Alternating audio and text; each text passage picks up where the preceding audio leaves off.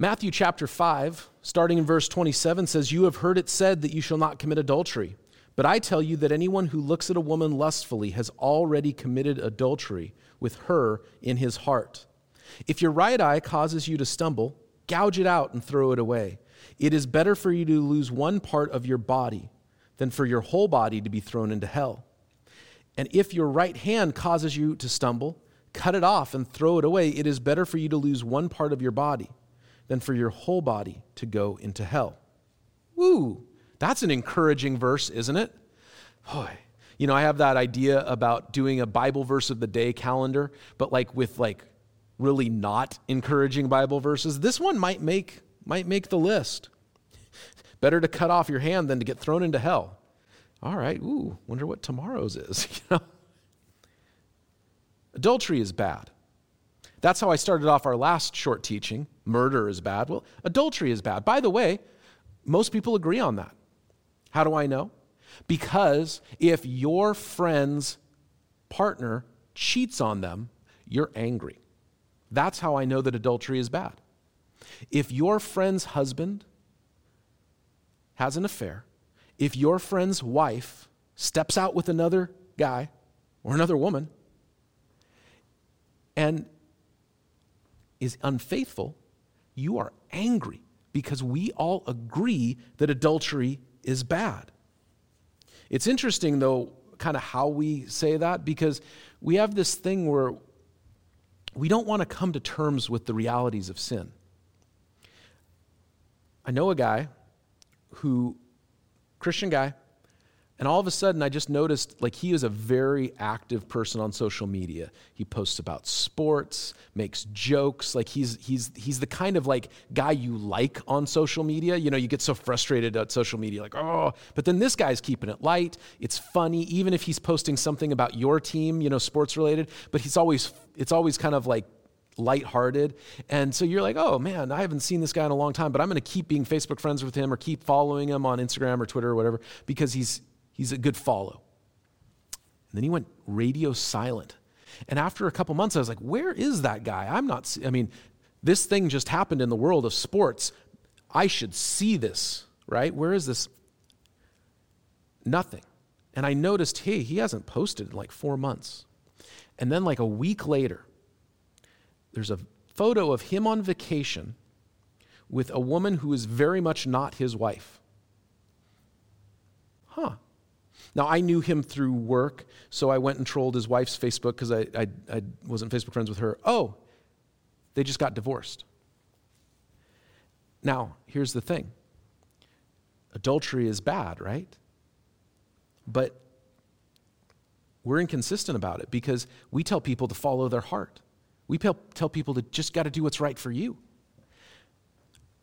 But if you were friends with his wife, is that what you'd be saying? Oh, he's just got to do what's right for him? Or would you be saying, what a bleep that he left his wife who sacrificed so much along the way to support him, that he's abandoned his kids and he's taken off with this other gal? We have this idea that we don't want to come to terms with sin. We'll get into divorce next time. So if you're going, hey, what are you saying about divorce? Pause there. Come back tomorrow. There'll be a short teaching about divorce. But Jesus isn't just talking about physical, actual, intercourse in an adulterous sense, because he says, hey, if you've looked at a woman with lust in your heart, and I think it's fair to say if you, as a woman, have looked at a man with lust in your heart, that you've committed adultery. But we have this idea about fantasy. There is a rise in sexual violence in this country. But then we tell ourselves that are basically saying, oh, it's okay to consume or watch sexual violence, not just in pornography, but in our television shows, in our fiction, in our movies. Oh, that's no big deal because it's just fantasy. I don't believe that's true. I don't believe there is such a thing as just fantasy. We don't want to come to terms with our own sin.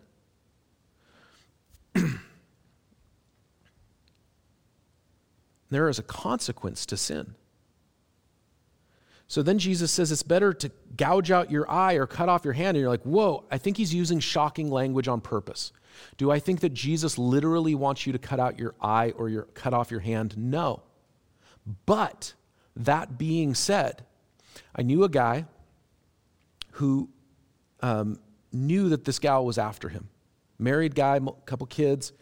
This coworker was being incredibly flirtatious, and he came to the church leaders. He said, you got to pray for me. I don't know what to do. And they said, can you transfer to a different? No, can't transfer. What can you do? And they said, are you willing to quit your job? If you are so sure that you're going to break at some point and give in to this woman, are you willing to quit your job to protect your marriage? And he said, no, I'm not. And literally within weeks of that conversation, he had left his family. It was heartbreaking. And I'm using mostly male examples just because of my friendship situations. I've known gals who have cheated too and left their husbands, so it's not like just, oh, this is just a guy thing. But we have this idea of like, what are you willing to cut off?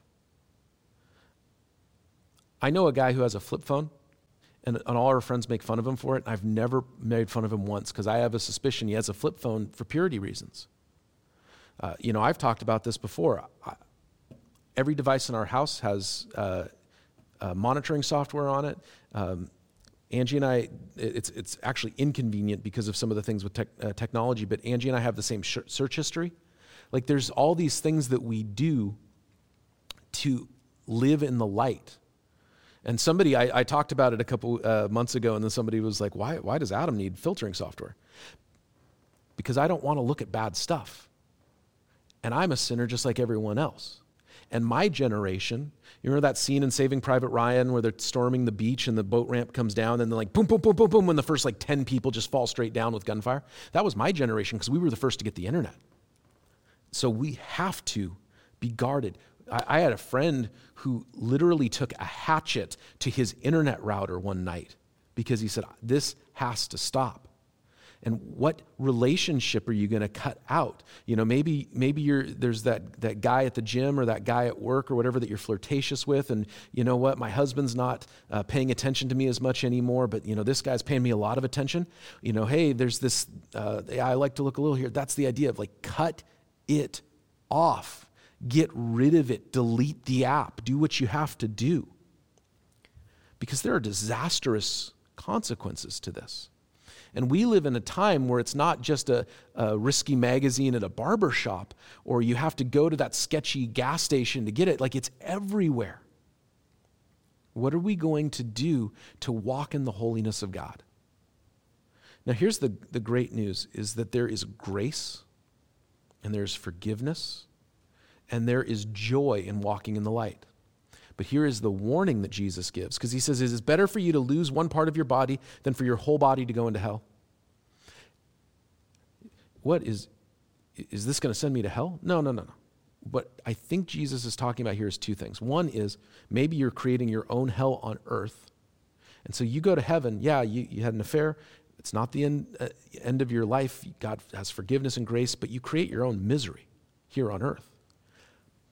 But I believe both the Bible and human experience show that there are people who know that God is true, who know that Jesus is real, who know that they are sinners, and yet they choose to walk in that sin, whether it's lust, whether it's violence, whether it's substance abuse, whatever it is, they continue to walk in it, and they know the truth, but they won't change.